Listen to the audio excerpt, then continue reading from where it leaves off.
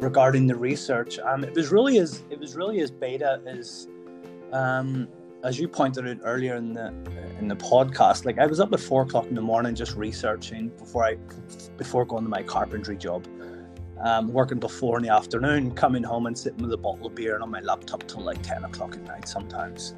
And it was really like it took me like 6 months to do that, you know. And someone with skills in that field probably would have did it in 3 weeks or something. But as you rightly pointed out, I'm working a 10-hour day out in the Queensland sun. It's freaking hot, man, right? And you're like, in the carpentry we were building high-end homes. So you're working to like a half a millimeter. You can't make any mistakes. So you're physically tired, man, right? And then you're mentally zapped as well, because you've got someone looking over your shoulder checking all the work. So I was coming home and it was zapping not only my physical strength but my creativity as well. So that was quite difficult. But anyway, that progressed into, I came together with a formula based on the research I did. I was reading these boring white papers and studies on hangovers and causes and effect. And what I came together with, I jumped on the Alibaba because it was the only sort of Asian marketplace I could think of, because a lot of our ingredients are from Asia. And just through a lot of poking and prodding, you go through a lot of useless people, I got on to someone in Korea. And this guy, Kevin, who I was getting the Japanese raisinberry from, and the ginseng, and he actually pointed me to a manufacturer up there. And it was really, really great. I mean, I guess there is an element of luck, but as they say, you've got to work hard. The harder you work, the more luck you have, you know. And that was the case, because I went down a lot of dead ends on Alibaba and bumped my head into a lot of walls. Anyway, while I had that formula, I got all the ingredients sent down here. It was really like Breaking Bad in my kitchen. It was like all these powders, brown bags of powder, look like probably drugs. And I'm like, I've got like a pH reader and scales, and I'm just sort of making this potion up that I had sort of ascertained through my research, and then drinking it. Like, it was absolutely putrid. Like, I drank it down, it actually burnt my throat. Like the vitamin B is like an luminous orange, and I drank it down. I was like, oh man, that is horrible. And because I hadn't thought about putting the flavor into it, really, bear in mind, I'm coming from a construction background, so I'm having to learn everything on the fly. And I digress. The good thing about that is you've got to put more work in. Like, I always feel like I've got to do more work than anyone else because I'm coming from a different industry. Anyway, so I basically went out and get drunk to try it.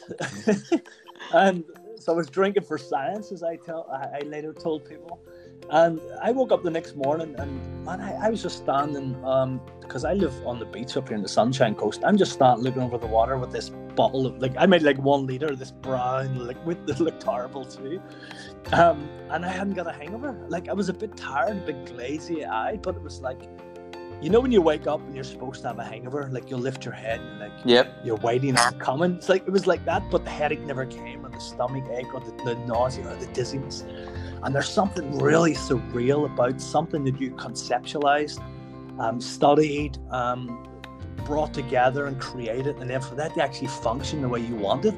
Now, bear in mind, I did research and develop that further whenever I brought on these other 2 people to help me develop it. But it was an awesome thing. Anyway, I then got on to a plant molecule biologist in the University of Zurich in Switzerland. I got him through, I outsourced a lot of this stuff. Anything I didn't know well, I got someone, like legals, research, I got someone off like Upwork. It used to be called, I forget the name. I just outsourced to specialists then, right? And I got this plant molecule biologist, and I got a herbalist and a naturopath here from the Sunshine Coast.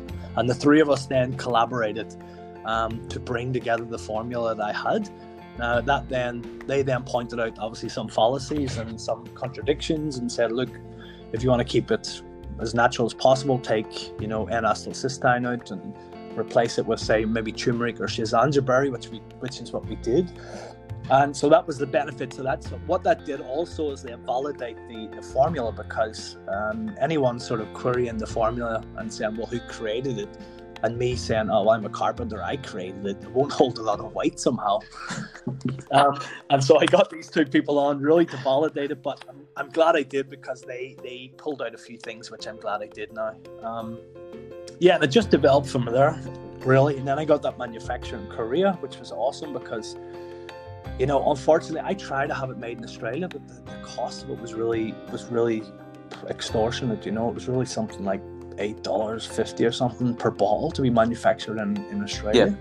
Yeah. And you know, we retail for $9 online. It would be a little bit less in some stores. You know, we just got into IGA there, and they're going to sell for a little bit less as a promotion.